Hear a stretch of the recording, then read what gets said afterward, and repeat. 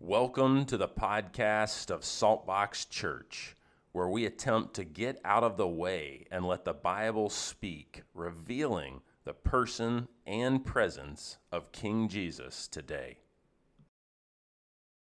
So we are moving through the book of Acts, and I feel a little bit like I'm going to try to hug an elephant this morning. Get my arms around something kind of big. I'm going to open some things up. We're moving into Acts chapter 3, and we're going to do like 10 verses, not a ton. But we're going to take a very different look at Peter and John. So those are two of the disciples, as you may know, and how they heal a man who was born lame or without the use of his legs is what it looks like. So I'm going to share a story with you. I've got a little diagram we're going to put up there, and we're going to see if we can get our arms sort of around something that I think is very powerful here. So as we launch into this passage, there's like three levels that you could sort of read this passage or look at this passage. And that's true of a lot of Scripture, right? That's why the Word is living and active. But the first level that you could look at this passage is, this is the launch of the New Testament church. And what's wild is that God chose to come to earth as a son in an impoverished nation that is conquered by another nation. Rome is ruling Judea, right? Rome is ruling Israel. And he chooses a group of teenage fishermen and tax collectors, two fishermen that we're going to read about this morning. And so as he launches or as he plants this New Testament church, so this is the first real launch of the New Testament church. Peter is really the first pastor in this New Testament church. We did that last week. But what's interesting is if you looked at all the church metric or church planting metrics that people say, give you instructions today on how you plant a church, do you think this meets any of them? I mean, they raised money for like 6 months, right? They had this amazing strategic plan. The leadership was remarkable. They attended leadership seminars again and again and again, right? Yeah, they all had collegiate level degrees. Some of them had I'm kidding. Thanks. Okay, dad joke. But what I want you to see is there is something that most glorifies God when he takes something that is nothing. So if you read Genesis 1:1, and if we read it in Latin, there's this idea that emerges, and it's out of nothing, God spoke and created something. Ex nihilo, out of nothing. And so what's amazing about these first few chapters of Acts is it's almost like there was creation at the beginning, Genesis 1:1, and this is a recreation of the newness of the church in Christ Jesus. And there's something that glorifies God most wonderfully when he takes nothing, ex nihilo, out of nothing and produces something that is earth-changing or paradigm-shifting or radically cataclysmic that would ultimately shift the entire known world. You follow me?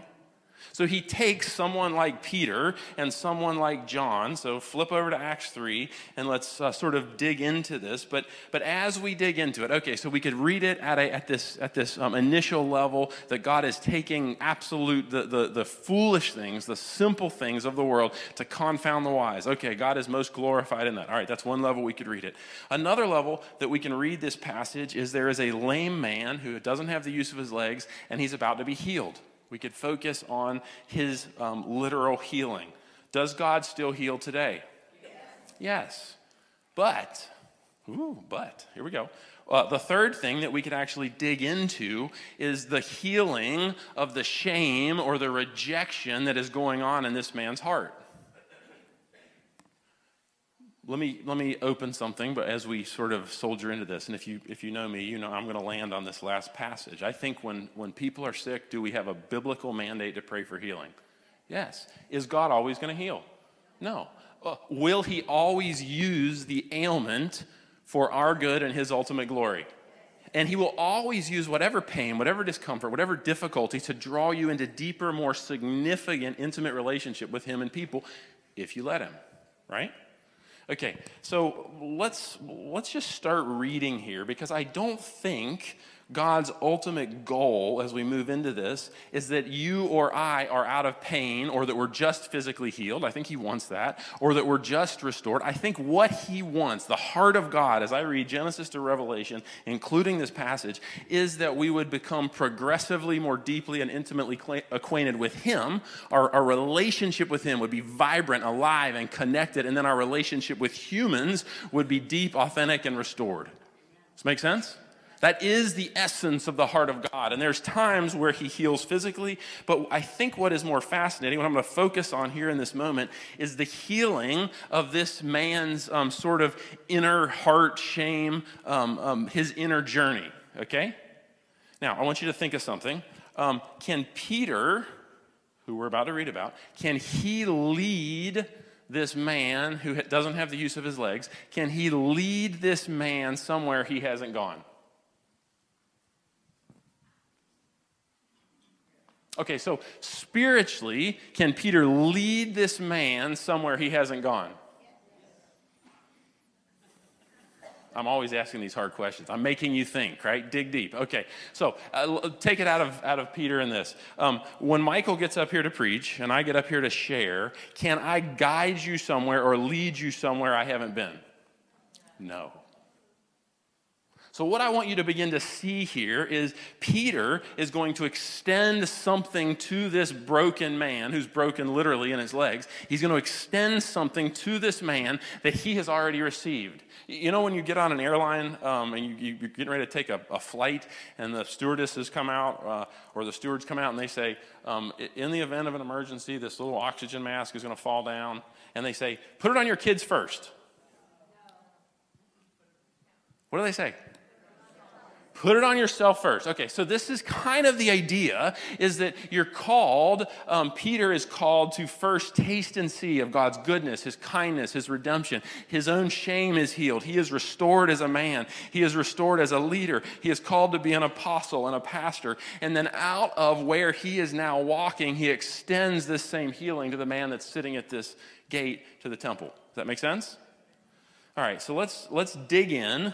And Father, I pray that as we dig in, that you would allow us to see this full picture and the full ramifications of what we're reading. Okay, Acts chapter 3. One day, Peter and John were going to the temple at the time of prayer. Okay, so they're heading to the temple. Remember, they're transitioning from Old Testament Judaism to New Testament Christianity. So at times of prayer, what are they still doing? They're still going to the temple. In fact, the New Testament believers are still gathering in the temple. They're also gathering in homes. We looked at that last week. Okay, so they're going up to the temple at the time of prayer at 3 in the afternoon. Now, a man who was lame from birth was being carried to the temple gate called Beautiful. That's the name of the gate, where he was put every day to beg from those going into the temple courts. What do you feel for the man? Compassion? Somebody said pity? Kindness? Tenderness? Okay. So just real quickly, I think the easiest, most simple way to understand this is throughout all of the old world, ancient world, people who were broken or destitute or disabled were always carried to not just the temple in Jerusalem, the Judaism temple, but all temples everywhere. So typically, and even in Judaism, they would carry a person who was broken to the temple and they would set them there. And this was kind of like the way God set up a system of welfare for people to be taken care of that were in lack. Does that make sense? So a wealthy Jewish man or woman walks by, and there would be a crowd of people who were broken or lame or disabled or whatever words you're going to put on it. And as they're walking by, they would take and give. They're also giving at the temple, but they're going to actually give to the people they're walking by. Now, just imagine with me, on an average day in Jerusalem, how many people who were broken or destitute or hurting physically might be sitting at one of the temple gates? Could there have been 5? Could there have been 55? Could there have been several hundred? Yes. Okay, so this is what I'm widening our sort of spectrum to. Does God heal? Absolutely. Do we have a God-given responsibility to pray for healing when we don't have it in our lives? Yes. We also have a God-given responsibility to leave that in God's sovereign hands. Okay? Now, but Peter and John are moving to this temple. There's a man who was lame from birth. This is like his occupation, begging in some ways. So he's carried and he's set next to this gate. He's put there every day to beg from those going into the temple courts. Verse 3. When he saw Peter and John about to enter. Now, I'm fascinated by this because what I don't understand is, and it had to be the Holy Spirit, right? But why was it this man that they spoke to and not everybody else? Okay. When he saw Peter and John about to enter, he asked them for what? Money. Okay. Peter looked straight at him, as did John. Then Peter said, what did Peter say in your Bible? Look at us. So the man gave them his attention, expecting to get something from them. So Peter says, look at me in the eyes. I want you to pause this for just a minute, and we're going to turn back to Luke 22. Because I think one of the most powerful moments in Peter's journey, where he is set free from his own shame, his own failure, happens in a similar way. All right, Luke 22. If you're in Acts, it would be John, and then, I can't do it backwards, Matthew, Mark, Luke, John, Acts. So just John and then Luke. So it's the very end of Luke. Thank you. I'm smarter than I look. All right, Luke 22, we're going to start reading in verse 59. Now, Jesus is being crucified. He's not yet on the cross, but he's being tried.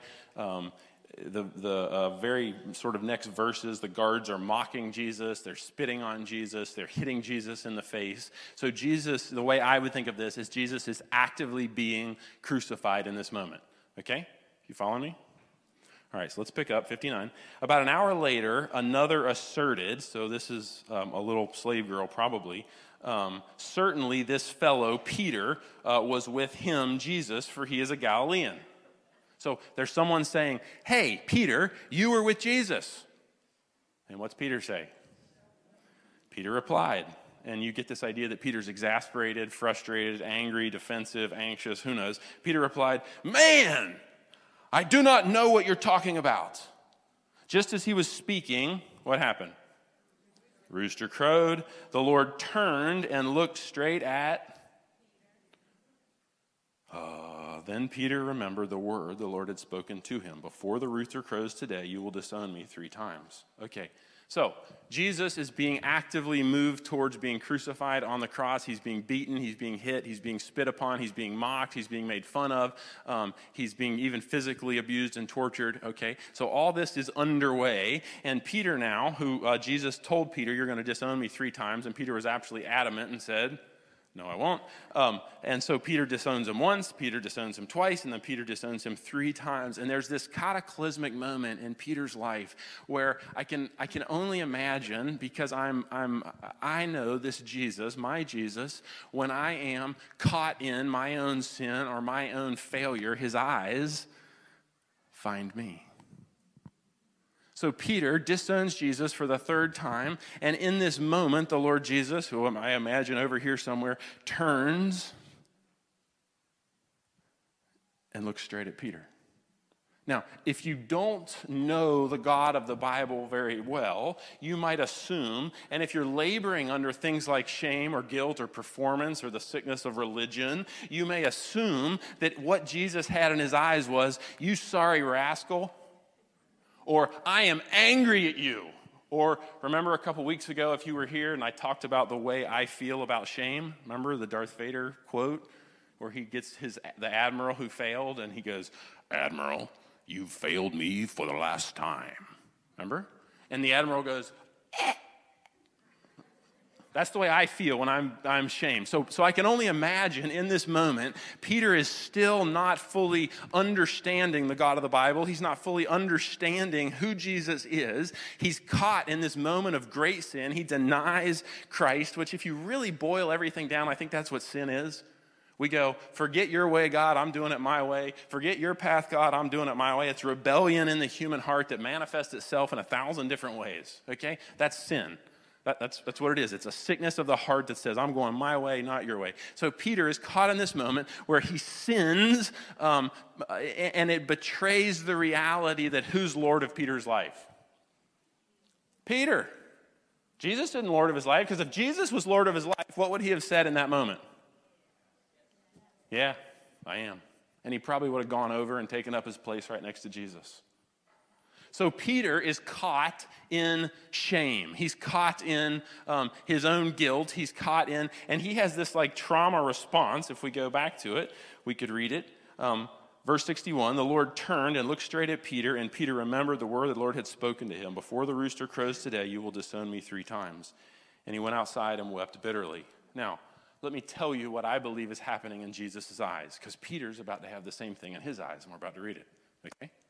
So I believe what was in the Lord Jesus' eyes, Peter's here, he's standing around this charcoal fire, he's denying him multiple times, 3rd time he denies him, then Jesus is over here, and he turns and he looks at Peter. And I believe what is in Jesus' eyes is grace, compassion, understanding, kindness, gentleness.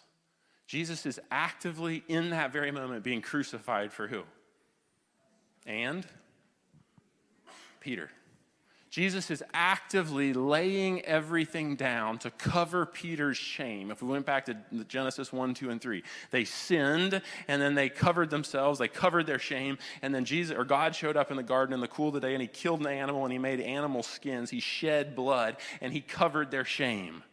In this same moment, what is happening is the Lord Jesus is actually inviting Peter into, past his shame, past his guilt, past his failure, into the wholeness, that Peter would actually surrender his life or exchange his broken life for the life of Christ in him and through him. And I think what's happening in the eyes of the Lord Jesus is this kindness, is this compassion, is this love, is this graciousness. Now, is there also conviction? Yeah, absolutely. But there is a beckoning to find the life of Christ in and through that. So let's define that for just a minute. So I would say that God convicts us, Satan condemns us. Satan, biblically, if you're not used to that word, is just the enemy of our soul. Okay, he's a real spiritual being, fallen angel, enemy of our soul. God convicts us, Satan condemns us. God shows us, Satan shames us. You follow me? So conviction is like the gentle, steady pressure of the Holy Spirit of God to correct us. And conviction actually welcomes us to find freedom through repentance. Now, the church has often used this word repentance to like beat people over the head and get them to perform a certain way. You know what I'm saying? So a lot of current Christian leaders and speakers don't want to use that word, but it's a very biblical word. And if you can begin to have a paradigm shift and see the idea of conviction and even repentance as restoration of your relationship with God and restoration of your relationships with each other, then it becomes this like powerful Jesus-infused word. Make sense? Okay, so let me kind of keep wrestling and digging here.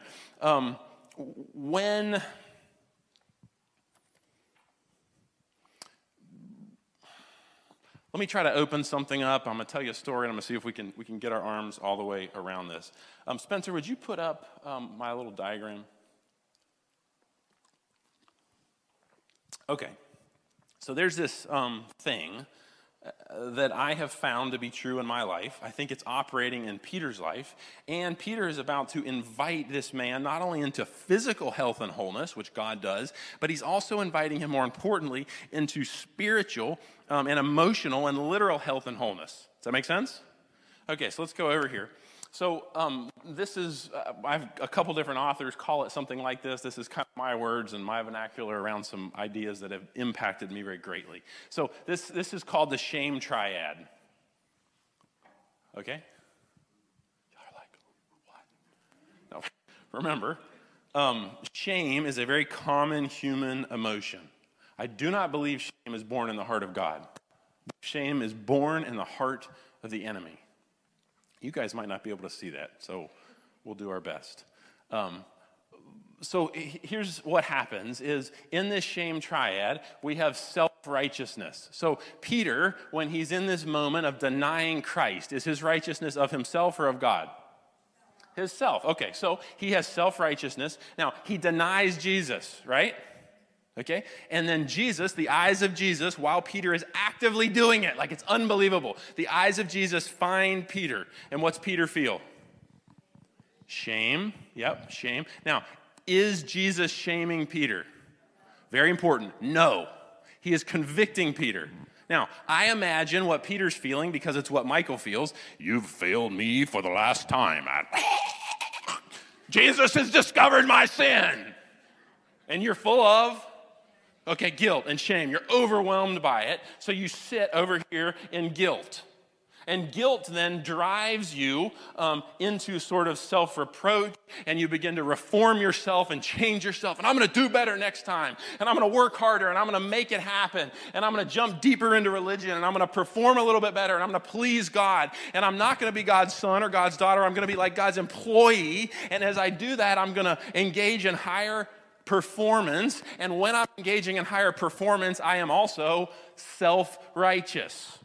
Okay? So I am not appropriating and carrying the righteousness of Christ Jesus. I'm actually walking in my own self-righteousness. Okay, so Peter, in this moment, weren't you with him? You're a Galilean too. No, I wasn't. He's still living out of self-righteousness. The eyes of Jesus turn over here. Look at Peter. And Jesus is not shaming him. He's not condemning him. He's not beating him up. He's not angry with him. He is actually calling him to lay down his sin, his failure, find forgiveness and the covering for his shame. And he's welcoming into restored relationship. Already Jesus is welcoming Peter into restored relationship with Jesus and with each other. That's exactly right. Okay, so let's keep going. So if God convicts and Satan condemns, Satan wants you living in broken relationship with God. Does Satan care if you're religious? In fact, religion actually serves to sever your relationship with God. Some of you are like, well, isn't Christianity a religion? Not really. It's a relationship. Okay? We're engaging in a deep, significant, vibrant relationship with the King Jesus, Creator God, and with people. So when, in this moment, when Peter looks up, he's denied him for the third time, the eyes of Jesus find him, Peter faces a choice. Okay? He is in this moment where he faces a choice, and he can either run away from God, or he can run to Jesus. You follow me? The only way I can even think of this is like, are some of y'all baseball fans? Who played baseball? A few baseball players? Baseball fans? Come on, let me see. All right, there's something in Major League Baseball, or all baseball really, but it's called a pickle or a rundown. Thank you. I couldn't find it on my notes. I'm so glad. I was a terrible baseball player. I mean, terrible. They about kicked me off the team. That's true. No exaggeration.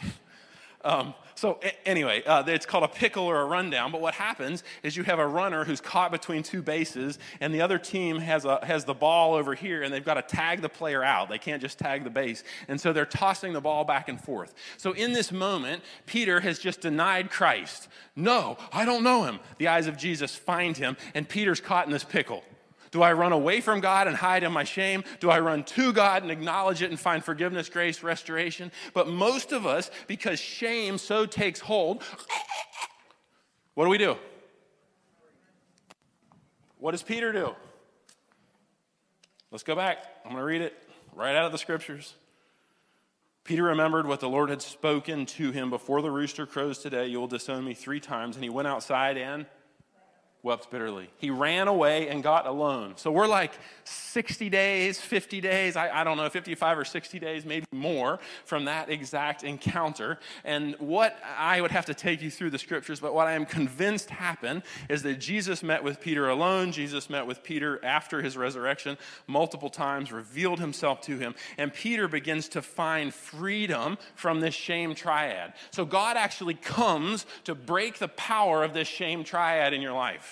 Okay? Religion is a human's attempt to clean themselves up, work themselves up into favor with God or a God so that they can make their way into paradise. Okay? Christianity, in its essence, is actually acknowledging that in and of yourself, you are an absolute abject failure and wreck. You are totally bankrupt. You have nothing to give. And it's instead of running away, it's turning towards Jesus and running to him in your shame, in your disgrace, in your sin, and what you've been caught in, and finding then in the arms of Jesus forgiveness and freedom and restoration and this wonderful love and kindness and grace where he clothes you with the cloak of the son who is, who's been gone. This is the idea of the prodigal son who's returning home. So you have this idea that Jesus or God is always welcoming every single one of us to come through our shame, through our sin, through our failure, and find health, wholeness, life, liberty, freedom, and break out of this shame triad. Amen. Come on. Does Satan want you to live here? Absolutely. Does God want you to live there? Absolutely not. And he's always calling us sort of out of that place into great freedom. Now, when you run to God, I always actually wondered what would have happened if Peter, when he's caught in this, if he would have turned towards Jesus and immediately began to repent. And I think he did. I just think it took him some weeks. So I think Peter went over here. This is totally Michael. It's not in the Bible. But I think Peter went over here and was like, oh, I can't believe it. I'm a loser. I failed Jesus. Jesus is going to hate me. He can never use me. And you know how I know that? Do you know how I know that's what Peter did? Because I've done that. I still do that once in a while. Oh, no, our pastor doesn't do that. Yeah, he does.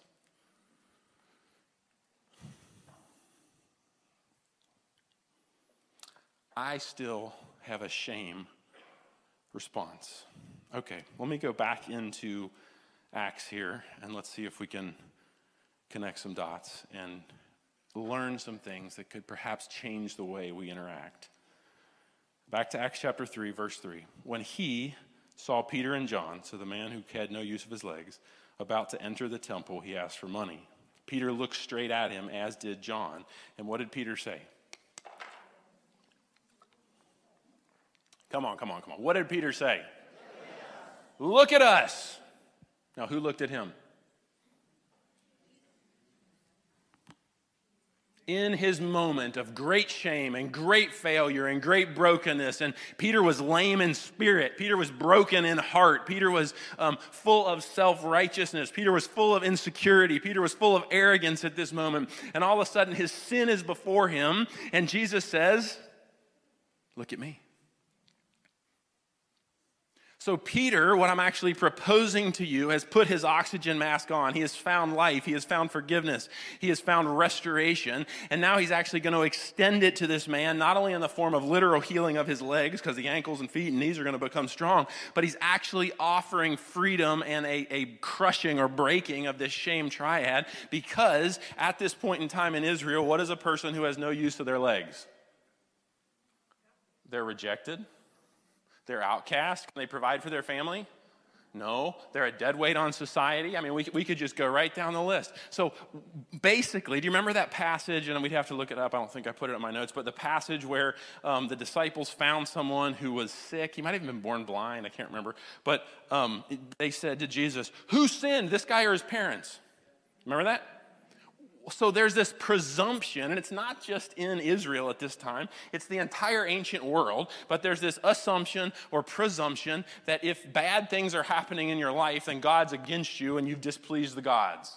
Okay? So there is this, when this guy gets brought out and he's sat at the temple, beautiful, and he's sitting there asking for money so that he can support, whether he has a family or kids or whatever, he's asking for money to support them. He is also full of shame. And there's this assumption or presumption of every person who walks in that temple gates and they look at this man, that this man must have done something to deserve where he is. You failed me for the last time.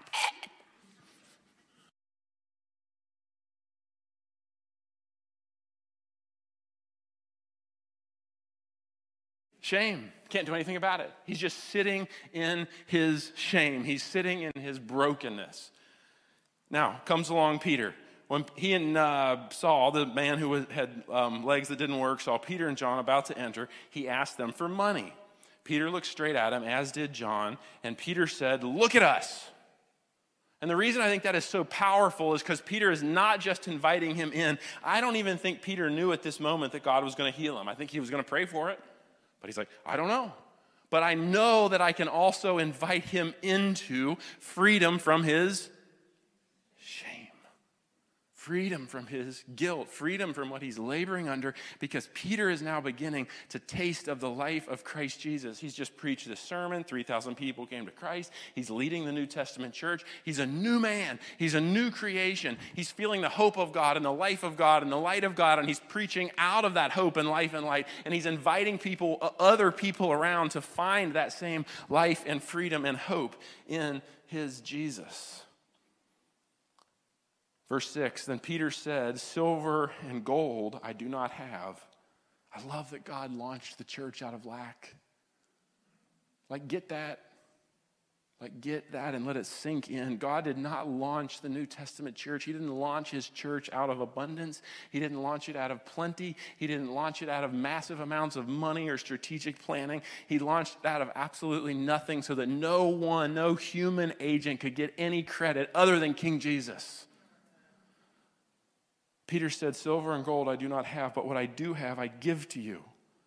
In the name of Jesus Christ of Nazareth." He invokes the name of Jesus, the name above all names, King Jesus. Why I'm always saying King Jesus, because there's nothing in our language that shatters through all the names and whatever we have. But it's King Jesus, the name of Jesus Christ of Nazareth. Now, just even that he said Jesus Christ of Nazareth tells me something. Because technically Jesus was born where?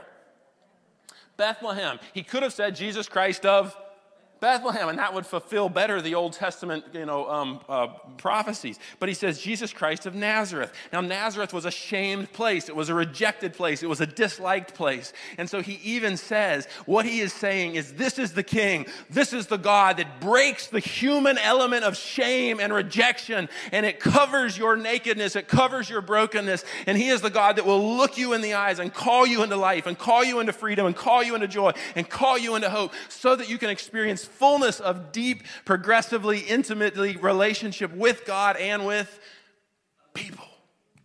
It's the essence of what he's saying here. In the name of Jesus Christ of Nazareth, the name above all names, walk. Walk literally, walk in your heart, walk into freedom. Walk out of this shame triad. Walk out of your own guilt. Walk out of your own self-condemnation and experience the life and the forgiveness of Jesus. And then I love this. Peter, full of faith, taking him by the right hand, he helped him up, and instantly the man's feet and ankles became strong. I wonder what's happening inside. So there's sick people probably all around. And Peter and John are focused on one.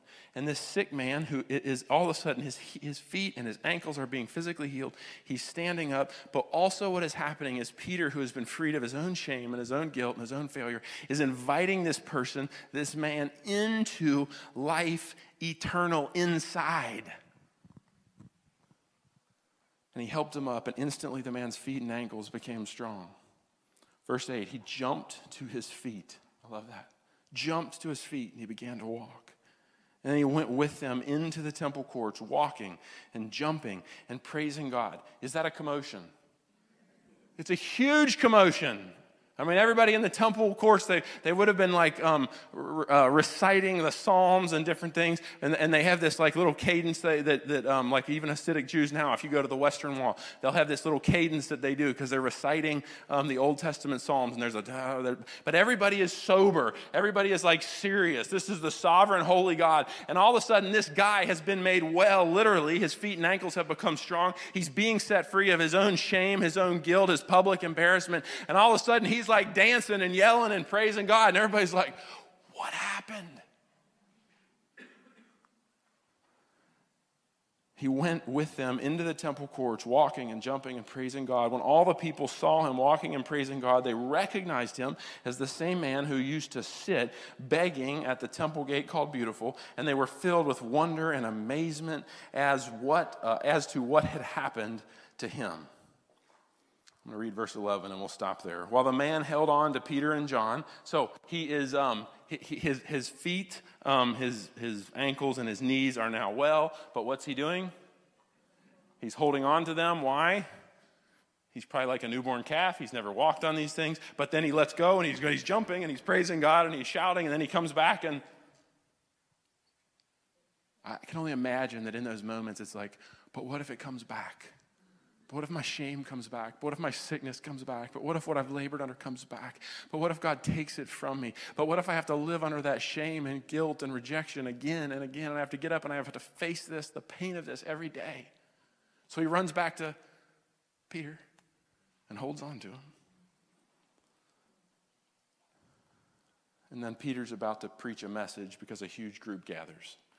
So let's define a couple things. Let's talk about a couple things, and we'll see if we can sort of pull this together. When God convicts us, it is an invitation into the life of Christ. When Peter said, "Look at me," he's inviting the man into the life of Christ. It is an invitation into deeper, abiding relationship with Jesus through repentance. It's an invitation to further abandon what Paul in the New Testament would call your sarx, your flesh. Sarx is Greek. It's your, if we use like modern vernacular, it'd be abandoning your false self or finding your new self in Jesus, who he is as a new creation. So that's what Peter's inviting him into. He's saying, even when he says, "Look at me," you are not your sin, you are not your shame, you are not your failure. You're responsible for it, but it is not you, and you can find the life of Christ. You can find health, healing, and wholeness, both literally but internally, and it's an invitation into deeper relationship. So let me define this, and then let me define repentance for just a minute. Most of us in the church, we think repentance is like doing this big old cannonball back into the shame triad. I'm going to work harder tomorrow. I'm not going to fall again. I'm going to do better, right?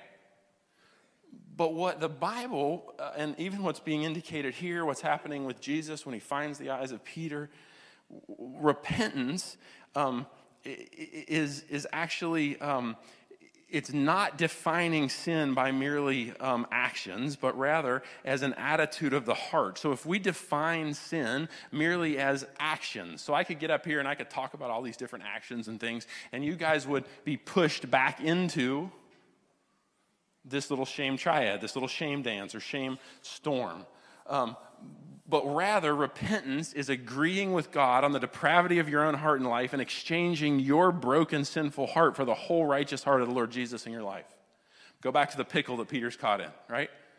Do I run towards Jesus? Do I run away from Jesus? That is the repentance is acknowledging and exchanging your brokenness for the life of Christ. So when the church, historically, I'm going to say some stuff, and I don't mean to be offensive, but there's been times over the capital C church, not a particular church, but has said things like, don't drink, don't dance, don't smoke, don't watch R-rated movies, don't get a tattoo, don't wear ripped jeans, don't hang out with people who do. They're driving people into what? Shame triad. I'm not advocating for any one of those things. My pastor says we should all get tattooed. No, I'm not saying that. But what I am saying is if you limit relationship with God to managing external behaviors and you fail to acknowledge the deeper significant things that he wants to do in your heart, you're going to miss the person and presence of Jesus.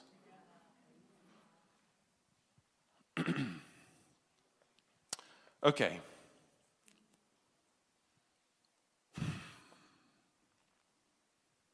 I want to give you some practical takeaways, but before I do, I want to tell you 3 things that have just happened to me. I'm not going to go into great detail.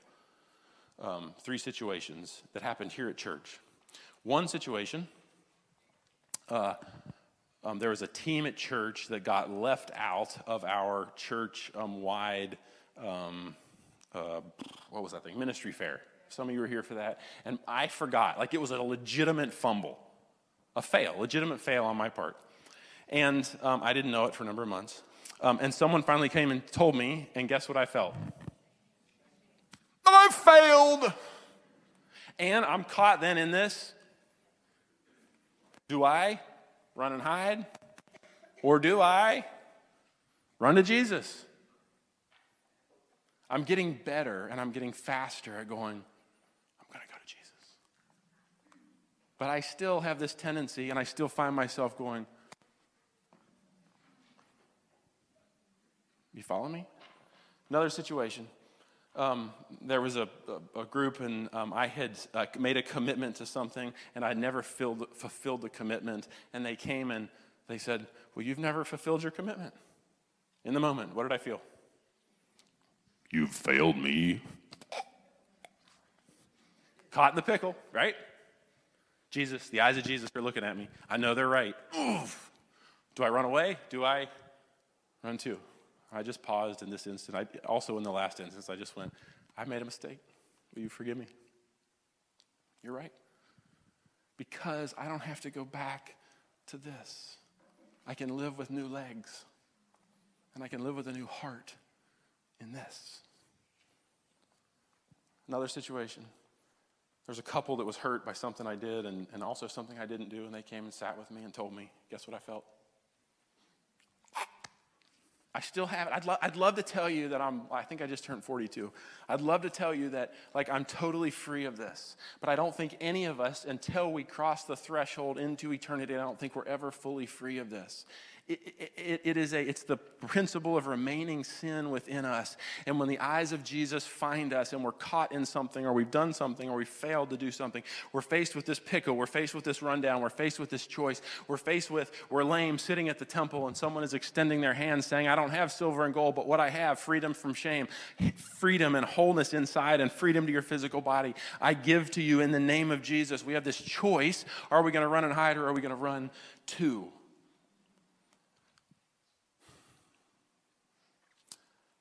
So let me give you a couple of takeaways.